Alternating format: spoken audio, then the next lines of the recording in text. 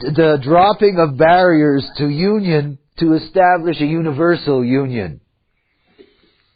The power derived from non-sexual intimacy. Now, where the 59-4 is very difficult is in teenagers. I mean, it really is. And they need counseling for that, to be comfortable with that.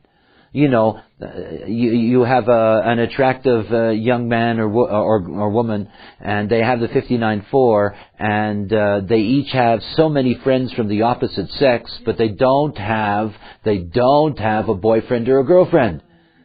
You know, they just have these friends, but they don't have that special relationship that all of those friends are telling them about.